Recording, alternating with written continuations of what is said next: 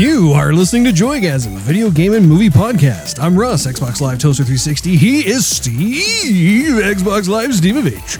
And it is a leap year in episode 162 today, February 29th, 2020. We're going to be catching up with each other before we go right into our topic of the day, which is single-player games versus multiplayer games, which you can fast forward to if you look at the timestamps located in the episode's detailed section below. Steve, happy weekend to you. Happy weekend to you, Russ. How's your Dr. Robotnik mustache growing? Well, I must say, if a mustache were to be a goatee, it's growing quite well. Are you going to be Dr. Robotnik for Halloween? That's actually a good idea. I didn't really think about that. I will have to ponder that and get back to you. The reason I asked about the Halloween thing is because the Whiff, and I watched the Back to the Future trilogy this week, and they're looking at Doc Brown and Clara. I could see her wearing Clara's dress. I'm like, oh man, you would look great in the dress that Clara wore for that little shindig, party they had in the town, and for Back to the Future 3. And so I said, man, that dress would fit you. I said, you should be Clara for Halloween. And she goes, only if you're Doc. And I went, no, I can't be. Yeah, I should be Doc Brown, cowboy style, shave the beard, put a wig on, and we could do couples Halloween as Doc Brown and Clara. There you go. I like it. I had to write it down, so we'll see what happens. But you could always be Griff instead, and just like be coming on to your wife the whole time, all nasty. Yeah, gosh. Maybe I'll take my $5 out of her or whatever. That was Mad Dog Tannen. Griff was from Back to the Future 2. Oh, very astute of you to point that out. Mad Dog. That's right. Mad Dog.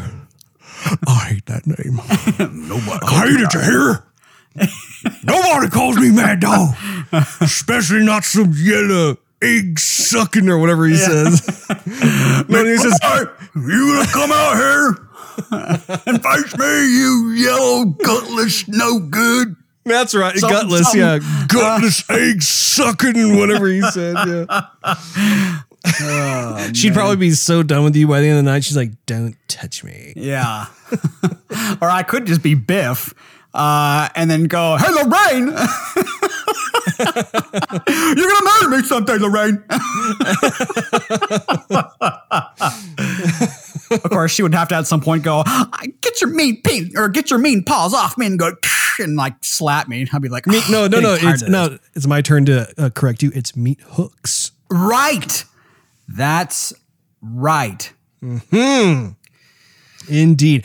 Yeah, I don't know where I'm going to be for Halloween. I know it's a ways out, but it's going to be interesting to see if I'm still going to be in California or if I'm going to be back in Texas. I think that's going to have a bit of a bearing. But yeah, the Robotnik thing I think could work out quite well, especially if I were to buy one of those little Sonic plush toys. I'll just be like squeezing him the whole time everywhere I go.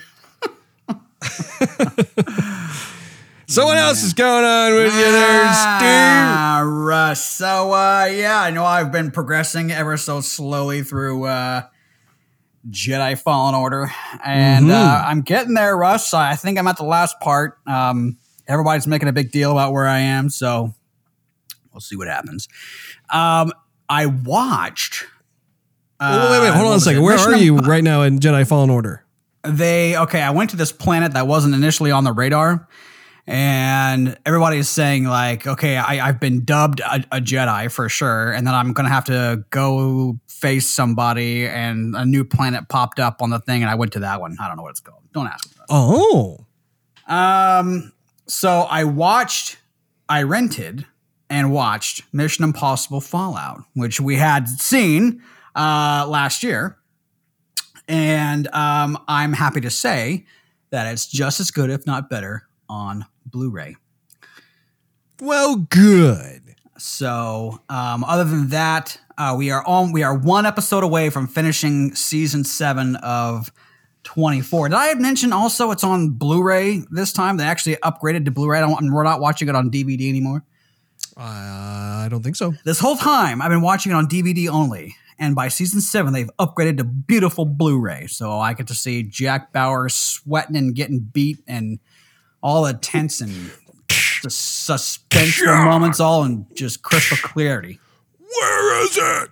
Yeah. We're out of time. Yeah. Man, was that a lion roar or what? I don't know. Yeah. Anyway, well, that's just been about what's going on, baby. What about you?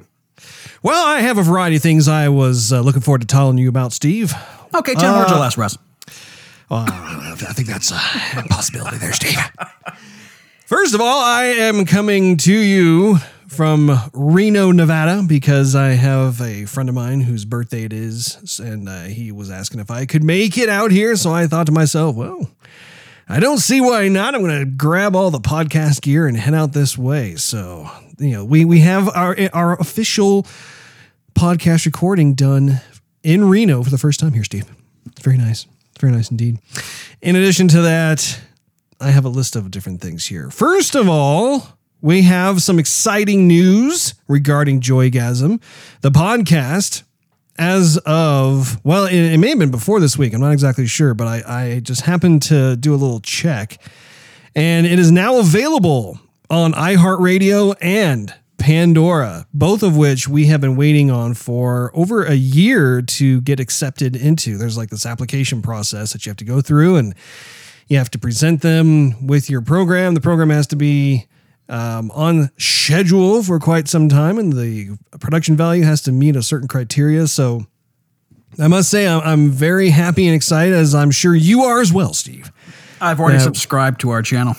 Oh, excellent. Good man. But yeah, those two were kind of the holdouts of the rest of them, because I believe we are just about everywhere else. I mean, it doesn't matter. Obviously, iTunes and Google Play and Android and Podchaser, Podtail, Spotify, YouTube. My goodness, there are a ton of them. TuneIn Radio, I can't even remember all the different places. But yeah, those were the two biggies that I was hoping that we'd eventually get approved. And we have indeed. So that's really, really cool. The other side of that is that I realized also, it was just weird how like this week was kind of like a bit of a checking in regarding the logistics of the program, but our program currently is not appearing in search engine results within iTunes, which is weird because if you are currently subscribed to the program, you are still getting the show's episodes, no problem whatsoever. It's literally just a search engine thing. So I've been bouncing back and forth between our provider as well as Apple to try and figure out what it is. And we've narrowed it down to some kind of XML technical issue that's happening. And I think I may have figured it out. We'll find out here in the next few days, but hopefully that issue will be taken care of and it'll be back to business as usual. So if anyone's out there trying to find us and can't when it comes to iTunes anyway, that is why. We are in fact there. Just for some reason, we're flying under the radar. So I have actually the XML thing I do think has to do with how many episodes we have. Because Apple has something in place where if you have like over 50 episodes, you may run into problems if you don't have certain things addressed and whatnot. And seeing as how we are on episode 162, I think that is probably what is causing it. But I'll have an update for everybody next week on that.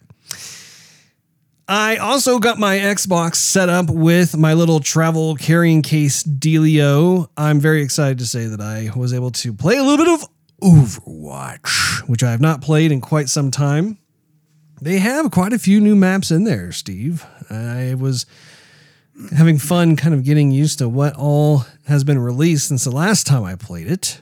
And they also have some different types of UI dashboard, menu items, and that sort of thing. So, I was just trying to play a little catch up with it, but everything works just fine and dandy. It is within our near future, hopefully, that we'll be able to resume some playthroughs. I don't know if you want to get on Sea of Thieves or whatever it is you want to do, Steve, but you just let me know. I think it's about time we get back on some Sea of Thieves with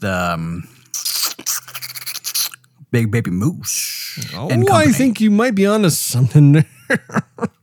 Oh, funny story before I forget. So on our way from California over to Reno, we're driving. It's at night, and my friend is the one who's doing the driving. I'm carpooling with him. And at one point, he ended up nodding off. He fell asleep at the wheel going about 70 miles an hour or so. And it was the funniest thing because he had this little like audiobook playing. Like, I guess that's like his thing of like when he likes to drive, he'll be listening to an audiobook as he's driving it, but he listens to it pretty loud. And I mean, I'm not a big audiobook guy and I wasn't into it. So I had my iPhone earbuds in and I was just listening to music. I just had my Apple Music thing going and and at one point, we're just kind of driving it and I feel the car just kind of do this weird drifting thing and he starts to like drift into the other lane, but it didn't have that like purposeful, I'm going to change lanes now feeling. And I realized committed. He had nodded off. And I mean, there are cars all around us. It was amazing how there was like this little gap that was to our right. And luckily, like as we were into the second lane, like 90% into the lane to our right, he like snapped awake and like jerked us back to the other lane. I was like, well, that was exciting. I'm sure the blood is now flowing very well through the heart as it's pumping profusely with adrenaline. So it was funny because we got to play 100 questions where I just kept asking questions for him to answer and we made it safe and sound. So. Does he have life insurance? Let me just ask you that, Russ. Oh, I'm sure he does. Man, I hope this wasn't I hope this was the only time that's happened, but I was talking to a guy on the phone where that just happened. He fell asleep and he ran off the road. Oh. Yeah, I don't even want to know what that's like. But I did find it strangely fascinating how my gut was telling me that was not an intentional merging of lanes. And I snapped over. I was about to yell. And I was So, yeah. The couple other things, one of which was that I was able to meet the CEO of Take-Two Interactive. His name is Strauss Zelnick, and he is the head honcho for a number of different publishers and developers. I'm not sure, Steve, if you're aware, but Take-Two Interactive is actually the parent company of 2K Games. So when it comes to 31st Union, where I work as a developer, 2K Games is our publisher, and I was able to meet the president of 2K. His name's David, and above him is Take-Two. And so it was nice because he ended up, Mr. Zelnick, made a trip over to say hi and hung out with the team for about half a day, and he was very interested in meeting everybody and seeing what it was we were up to and stuff. And so it was really, really cool to be able to meet someone like that. And apparently before he was with Take-Two, and he's been with Take-Two, I think, since about 2011. But before that, I think he worked for 20th Century Fox. So he comes from movies. Awesome. Yeah. So isn't Rockstar under the Take-Two umbrella? Yes. Yep. I thought so. Yeah. Yeah. Rockstar Games is also under that too. Yeah. The NBA 2K franchise is under it. There are actually several different developers that are under it. So they are quite successful. That's for sure. The other thing is that the Fan Expo Dallas is coming soon. It's going to be coming next month, and I think it's going to be here before we know it. I can't remember what the exact dates are. Do you happen to know? It's the end of March, so it's like March 27th, 28th, 29th, around there. Yeah, I think you're right. I think that's when it is. And I just thought it would be fun just to mention how I received an email, and there are going to be a lot of great gaming celebrities that are going to be there. There's the voice of Master Chief, the voice of Cortana, the voice of Soldier 76 from Overwatch, the voice of Hanzo, the voice of Mario. Man, there's a lot. There's a lot of anime guests that are going to be there. John Cleese is going to be there. We've got the Hobbits. Who else? Who am I not thinking of, Steve? You got some cast from Harry Potter. Harry Potter. So they're going to be there. You're going to have some cast from The Office, some cast from, I believe it's Arrow, and that's all I can remember off the top of my head. Very nice. Yeah, I'm not sure. You know who else is going to be there? Who? What's his name? The guy who was Freaking A.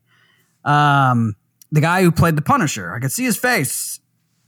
He played the Punisher, and he was in The Walking Dead. He was in 4v Ferrari. Yeah. Yeah. Oh, what was his John name? Bernthal. Yeah. There you go. Mr. Bernthal. That would actually be really cool too. I think if I'm unable to make it there, you definitely need to take the wife and introduce her to a proper comic book convention, Steve. Lots of fun memories to be had there, I think. Buy a couch or get autographs and photo ops. Oh, it's a no-brainer.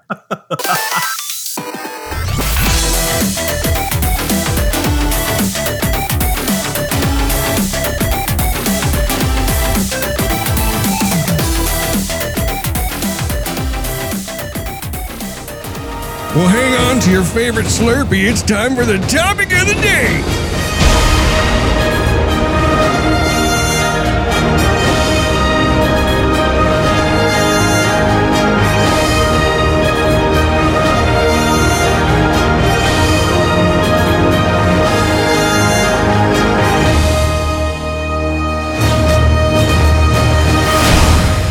Topic of the day is single player games versus multiplayer only games. And this has been, I think, brewing in the back oven. Or is it back oven or back burner? I think back burner is probably yeah. That's probably the back part of the microwave anyway. But yeah, I think it's been brewing for a while with the gaming community, and it's something that we thought it would be interesting to kind of share our thoughts on. And I know that we've come up with some questions that I think it'd be fun to ask each other regarding it.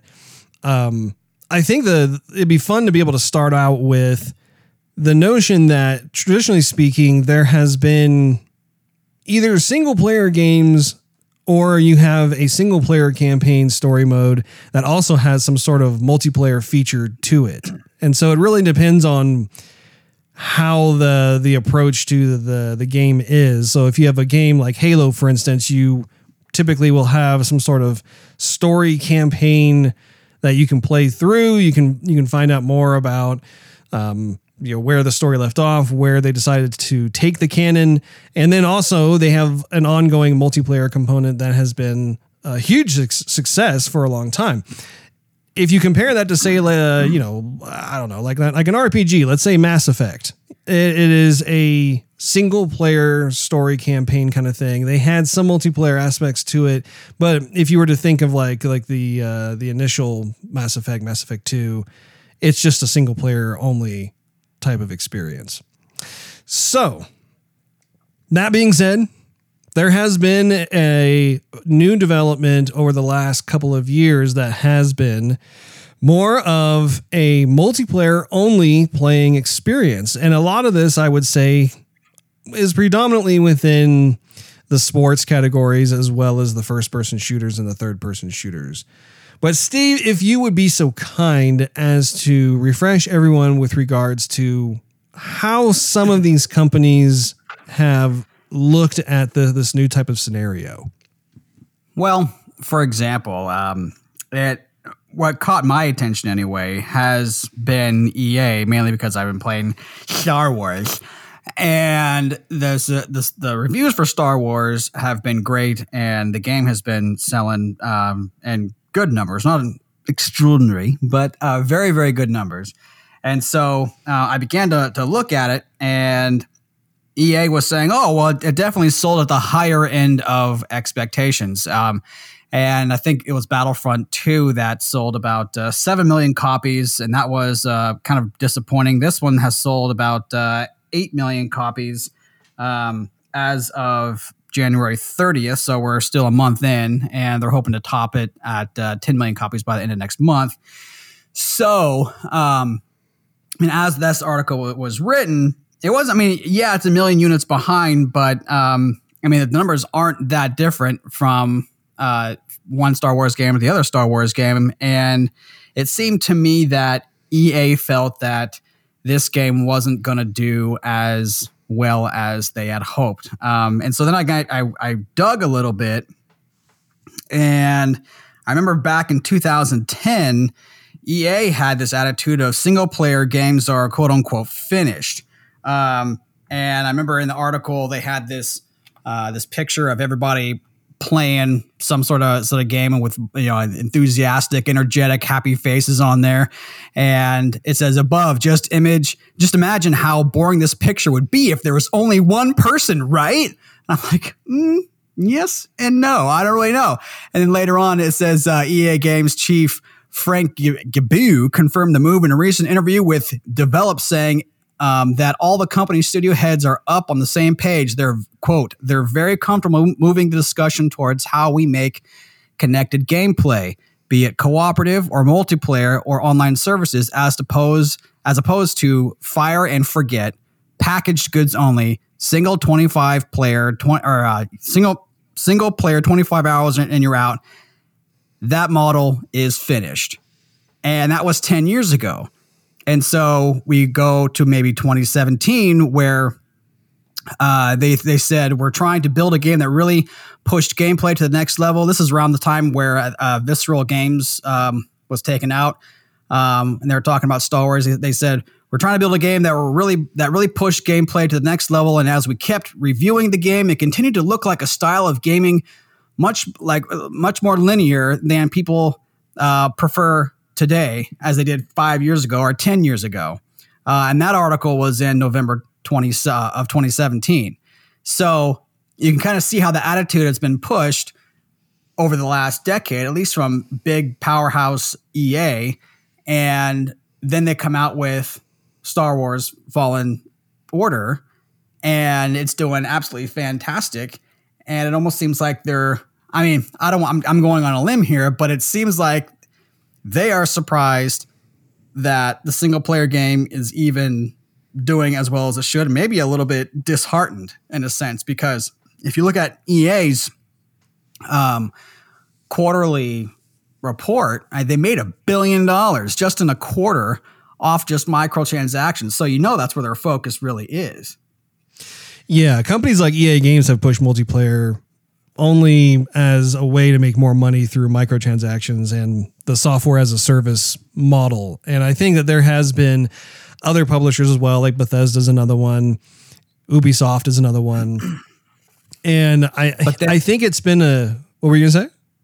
I was going to say, just real quick, but then you have the other side of it, like CD Projekt Red, who's saying quite the opposite. If you follow even their tweets, I don't have their Twitter page up in front of me, but they're basically, you can go on in there and see for yourselves that they have said, like, we're not doing microtransactions. We're not doing loot boxes. We're not doing like any of this kind of like play to win type stuff.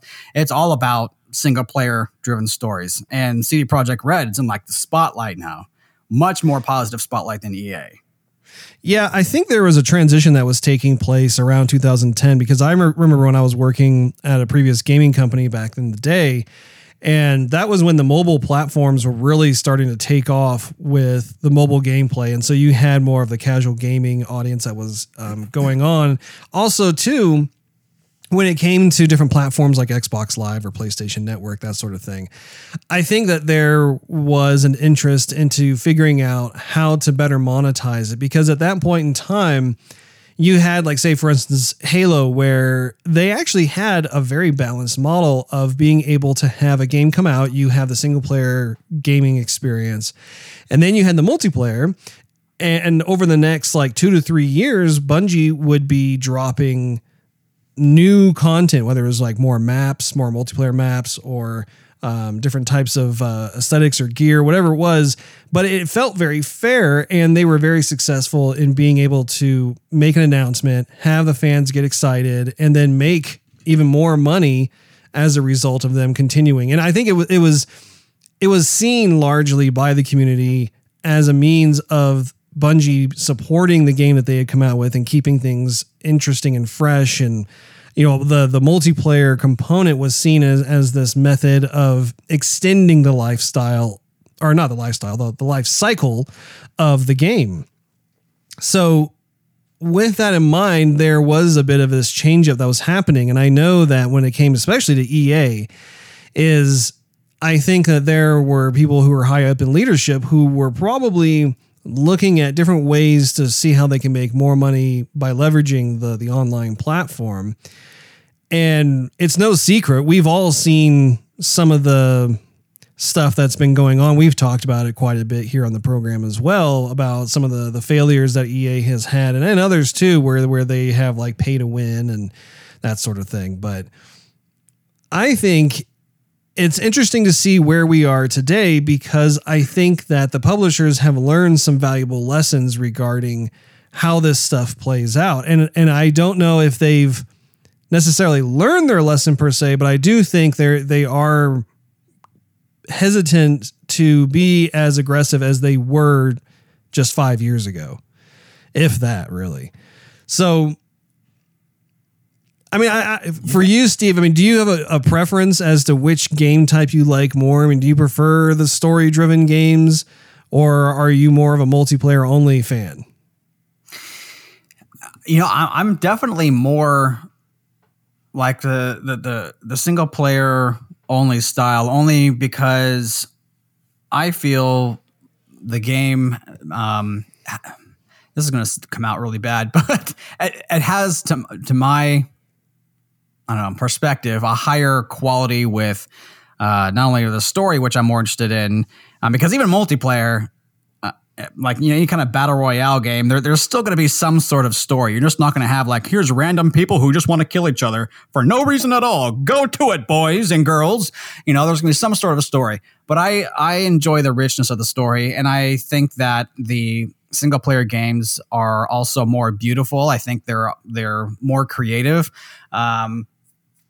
and I have more of a experience playing the game versus the multiplayer, where I think it's a different kind of experience. But because I've played the maps and I've played the characters time and time again, I already know what to expect. And so that thrill is gone. It's just the experience of, hey, we pulled out a big win, or that matchup was epic, or whatnot. But there really is not a bigger payoff for me. It's more of something like, hey, you want to get together and, you know, play a game tonight? Okay, let's go ahead and do it. I mean, for example, Sea of Thieves is nice because you get to play with and meet, I should say. I met a lot of great people playing Sea of Thieves, but you've done everything. Like, you already know what's going to happen, and it happens, and so there's no thrill. It's just like the interaction is kind of fun, but at the end, you're just like, yeah, okay, it's Sea of Thieves. You know, it kind of gets boring, and we've stopped playing Sea of Thieves, you know, every single night like we used to. Same thing with Overwatch. Like, we've played Overwatch a lot, and they've kind of messed with some characters. They brought in new characters. They brought in new maps. But by and large, I mean, to my perspective, you know, I play it and it's fun. But since I already know how it looks and how it plays and how it sounds, there's really no thrill. But I will say this, and I know I'm kind of going long-wind here, that the multiplayer game does stay in my Xbox longer than a story-driven game, but pretty much for the sole purpose of that if I play the story mode as much as I play a multiplayer, then the story is going to become not so grandiose anymore. Like, I already know the story. I already know what happens. I already know what to expect. And so it's not going to seem as special to me. Like, if I kept on, I've been dying to go play Red Dead again, you know, one more time to go through it all, and I just haven't, because I want to wait till I get my Xbox Series X. I want to see the graphics boost, and then I want to play it from start to finish all over again and try and do stuff I didn't do the first time. Yeah, but so that has not been in my box as much as Overwatch or even, you know, Sea of Thieves. So I will say that. So there is a little bit of a contrast there. But if you ask me, just point blank, what games do you prefer? I'm just going to say story-driven games. What about you? I would say I would lean toward more of the single story player experience, just because I love a great story. I love being able to interact in that story. And when done correctly, it is a game that I will never forget. And I think that has been demonstrated time and time again, or even recently with Red Dead Redemption 2, with God of War, Spider-Man, Horizon Zero Dawn, The Last of Us. There are a lot of really amazing stories that get told, and even the gameplay mechanics, the way that they are interwoven into the storytelling, is a lot of fun. Having said that, though, it is a blast to be able to play in a multiplayer game. But I think there has to be a certain criteria involved in order to make it long lasting and something that is truly enjoyable. And you touched a little bit about it when it came to some of the story elements. I think like Overwatch, for example, is a multiplayer only type of experience, but Blizzard knew the importance of actually taking the time to create these narratives with the characters that you can watch in kind of this ongoing cinematic series.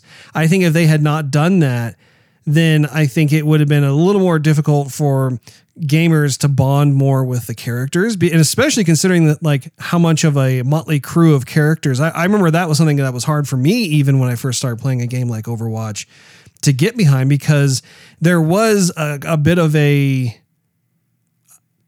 chaotic approach to the art direction when it came to the characters, in that none of the characters look like they necessarily belonged in the same world, because they were so individualized, I guess you could say. If you look at if you look at how they are, there were certain visual aesthetics that helped, I think, bind them into the same world. But having said that, that played more of a backseat to really what initially my knee-jerk response was, wow, like none of these characters seem like they belong in the same world. Since that time, I've just accepted it and I've been enjoying the game and that sort of thing. But I think that there has to be a secret sauce when it comes to either one of these. I think that both of these types of genres can coexist together. And I think they should, honestly. I think when people start to think that one or the other is finished, I think that's the wrong attitude to have. I think that's the wrong perspective to have. I think that the gaming community at large has plenty of space for both genres to flourish. And we've seen that happen, when it comes to Fortnite, for example. That's another great example of a multiplayer only type of game that has the Battle Royale mode. It has been extremely successful with a large grouping of the gaming audience. But having said that, like even the examples I gave when it came to like, let's say Red Dead Redemption, that was also a tremendous success, both critically and financially. It is interesting I was going to add in one last thing where a game like Red Dead Redemption also has a multiplayer component, but it has not been as successful as, say, GTA's multiplayer component. At least not yet. I mean, their GTA's been out a lot longer than Red Dead, so they've had a lot more time to kind of perfect it and add stuff to it. So it's kind of a whole bigger world than Red Dead. Mm-hmm. But I was going to say, if you look at the games that have received awards over the last 10 years, 2010 was Red Dead Redemption, 2011, Skyrim, The Elder Scrolls 5, 2012, The Walking Dead, 2013, Grand Theft Auto 5, 2014, Dragon Age Inquisition, 2015, The Witcher 3, 2016, Overwatch, 2017, The Legend of Zelda Breath of the Wild, 2018, God of War, and, of course, last year, 2019, Sekiro. Yeah.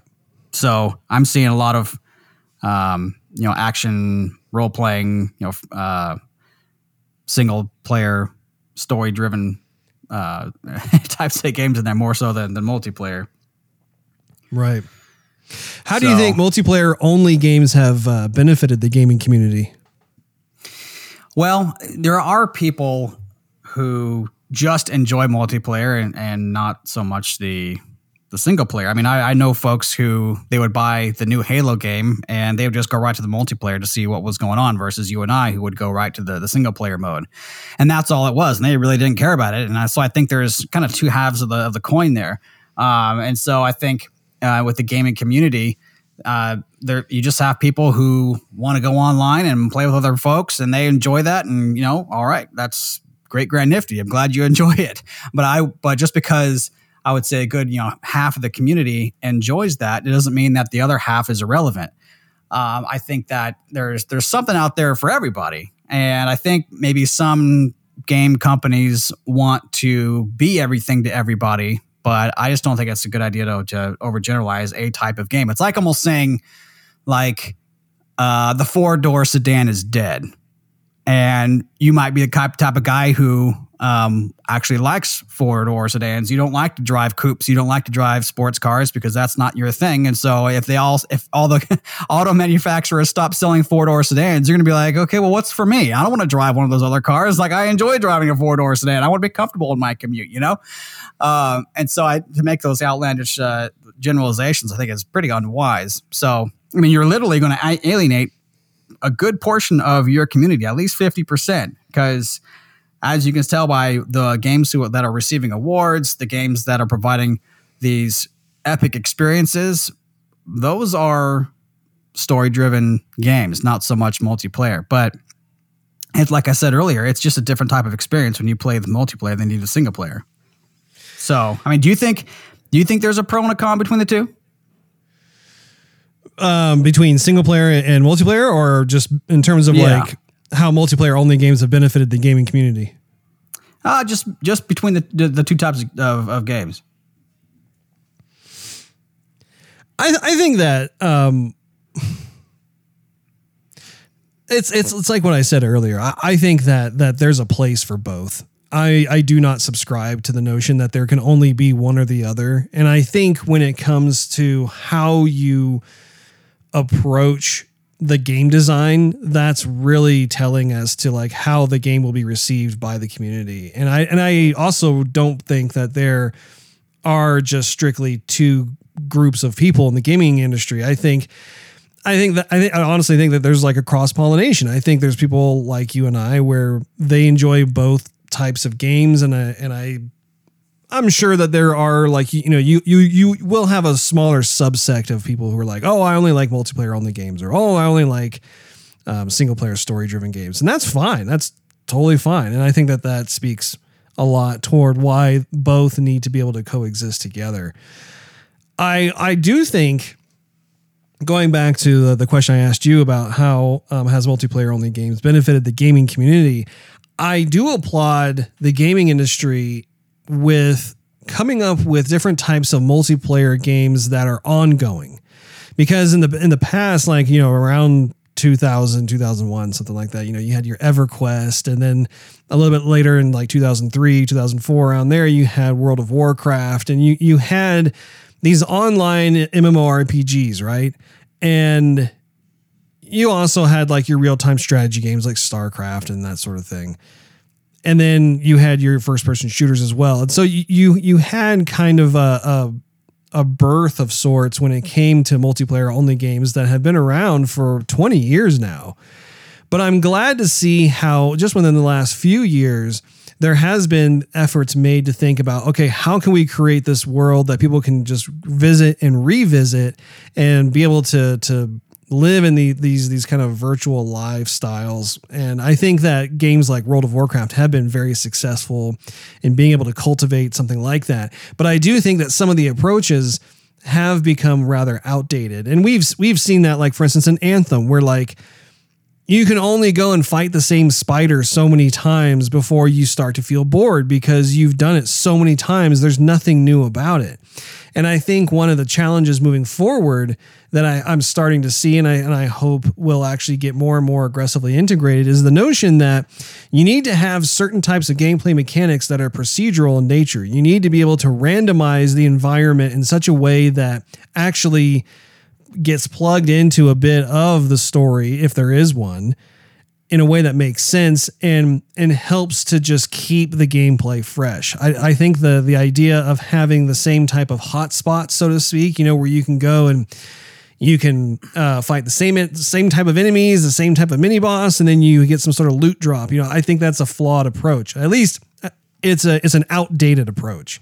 I think what needs to happen is you need to have a world that's expansive, and especially given the fact that our next gen of consoles is right around the corner, I think that opens up Pandora's box even more, where you're able to have these gigantic landscapes to be able to traverse in. And I think they just need to kind of update their way of thinking and approaching how this stuff works, because that is the one detriment that we always have, right? The reason why you and I don't play Sea of Thieves as much as we used to is because we've kind of done everything. And yeah, they'll update little things here and there, but it's not enough to really compel us to come back and want to spend hours upon hours in there, because the only type of randomized event is if you have a ship encounter with other players.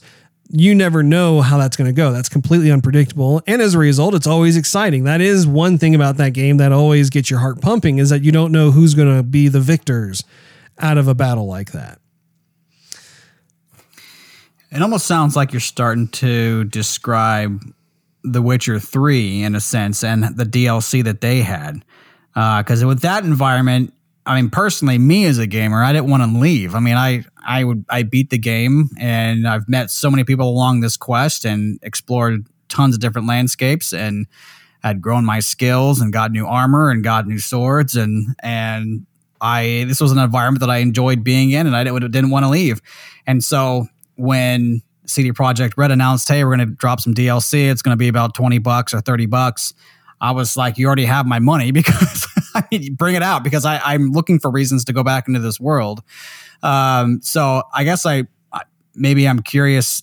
Do you think there should be more, decent sized DLC drops, even if they costed, $20, $30, whatever they did, or even, maybe even higher? Do you think it's worth it for companies to explore that versus have these multiplayer games where there's a lot more small, microtransactions in them?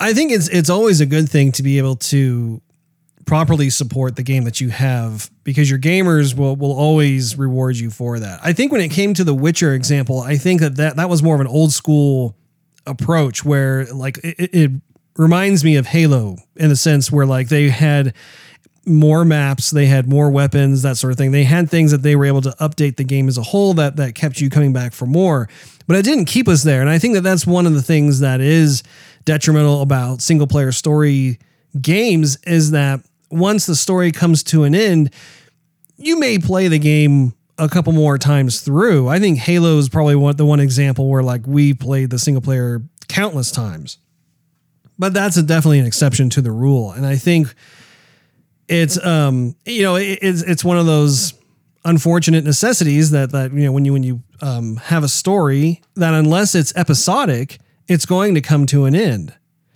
And there's only so many times, there's a finite amount of interest that players will have before they decide, okay, well, I'm going to go on to the next new thing. And I think that their only way to perpetually keep gamers involved and interested in a single player story driven game is if you were to have something that perhaps was kind of episodic in nature. It's funny that how Final Fantasy VII Remake is in fact embracing this notion, because you have this old school game that wasn't designed that way in the first place, but Square Enix is in fact making it more of an episodic adventure. I don't know if I necessarily believe their reasoning behind it, other than, maybe they want to make more money, want to maximize their profits, or maybe they just need more time. I have no idea.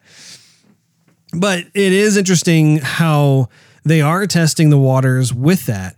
I do think that they would have been much more in a better position with the community accepting it if it was a brand new IP. But I think because they're doing it with a game that came out already and had the whole game in its entirety, I think that we have been conditioned as gamers to expect that particular title of Final Fantasy VII to just come out all as one game itself. But that aside, I would be totally for some sort of single player story driven adventure that would be kind of this episodic in nature approach, where I would just constantly be coming back and finding out. It would literally be kind of like a TV show in a way, but it's a game instead. I think that would be a terrific new approach to that.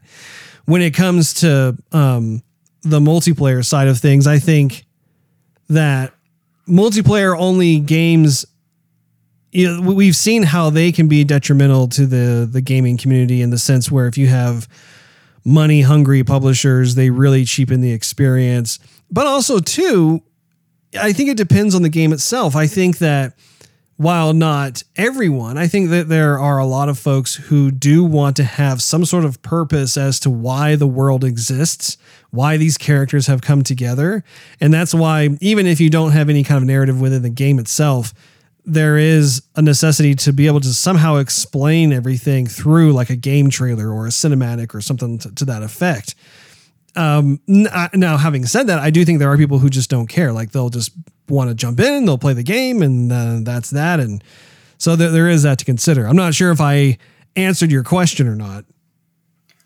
I think I forgot what I even asked you.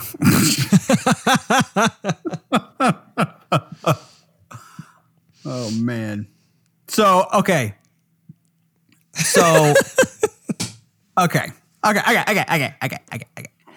So, changing gears. So a lot of these multiplayer games, like I alluded to before, have these microtransactions. So now you're bigger on the microtransactions in a way than I am, because I haven't spent a dime in Overwatch, and you have. Yes. You bought tons of loot boxes that give you... I have spent hundreds of dollars. Like mostly cosmetic stuff that, you know, Blizzard has said, you know, this is not going to improve your character any. It's just literally all cosmetic. And I haven't spent, since I can't see my character unless I'm in the gallery, then I don't really care. So I don't, want to spend that much money. So for multiplayer games, knowing that there's going to be stuff you're going to be spending money on, do you think there should be a price difference with the multiplayer, knowing that they're going to have to spend more money in the game? Or do you think it should still be $60 and whatever you want to buy, you should buy? Well, that's a good question in the sense that you have different industry. Well, you have different developers who are taking different approaches. You have certain games that are free up front with the idea that they want to be able to make their money more through microtransactions versus other games that perhaps they want you to buy. Like, for instance, Anthem, we had to pay full price. It was like, $60 or whatever. I ended up getting the collector's edition, which was like $100 or $150. I can't remember how much I spent on it. But then they also expect you to spend more money afterwards. And I think that's a bad thing. I think that if you have a model set up where you want to make your money through microtransactions, you should offer your game up as free to play. I think that's a very fair trade-off, because it allows you to be able to try out the game. If you enjoy the game, odds are you're going to want to reward the game developers for making such an awesome game. I think that is a universal trait among gamers. It's like, yeah, this is fantastic. I want to be able to support them and let them know, hey, make more of this. I like this a lot.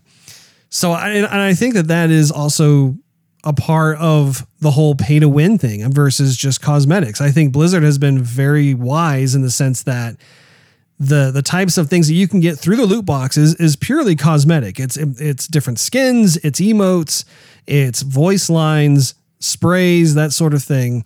And because they have an awesome, talented group who knows how to make these things just as fantastic as possible, for someone like myself, I love collecting that stuff. I see something like, man, that is a lot of fun. It's really cool. And I'm willing to spend out some money to be able to obtain that. And there are people who are even diehard, hardcore supporters of microtransactions, in the sense that I have friends who have made mobile games where they have people who play and they have spent tens of thousands of dollars on microtransactions. It's amazing how if you have someone who really enjoys the game, they love the content you're putting out, it doesn't cheat the gaming experience, there is profits to be had when it comes to that. I'm sure that this topic is going to be around for quite some time as more games get released and we get more feedback from the community and the publishers decide to try out different types of approaches to how they go about it. My hope, though, is just moving forward, they embrace both sides. And not only that, but also continue to make certain games that have both the single player and multiplayer components together if it calls for it. That wraps up this episode of Joygasm. Make sure you tune in next week. Thanks for hanging out with us. If you enjoyed this episode, we invite you to check out patreon.com/Joygasm, which is spelled JOYGASM, and consider becoming a monthly contributor. You'll get exclusive perks and early access to the show. Not to mention, it really helps us continue doing what we love to do with each one of those little dollars. Also, you can follow us on social media and YouTube. Just do a search for Joygasm TV. We'll see you all next week.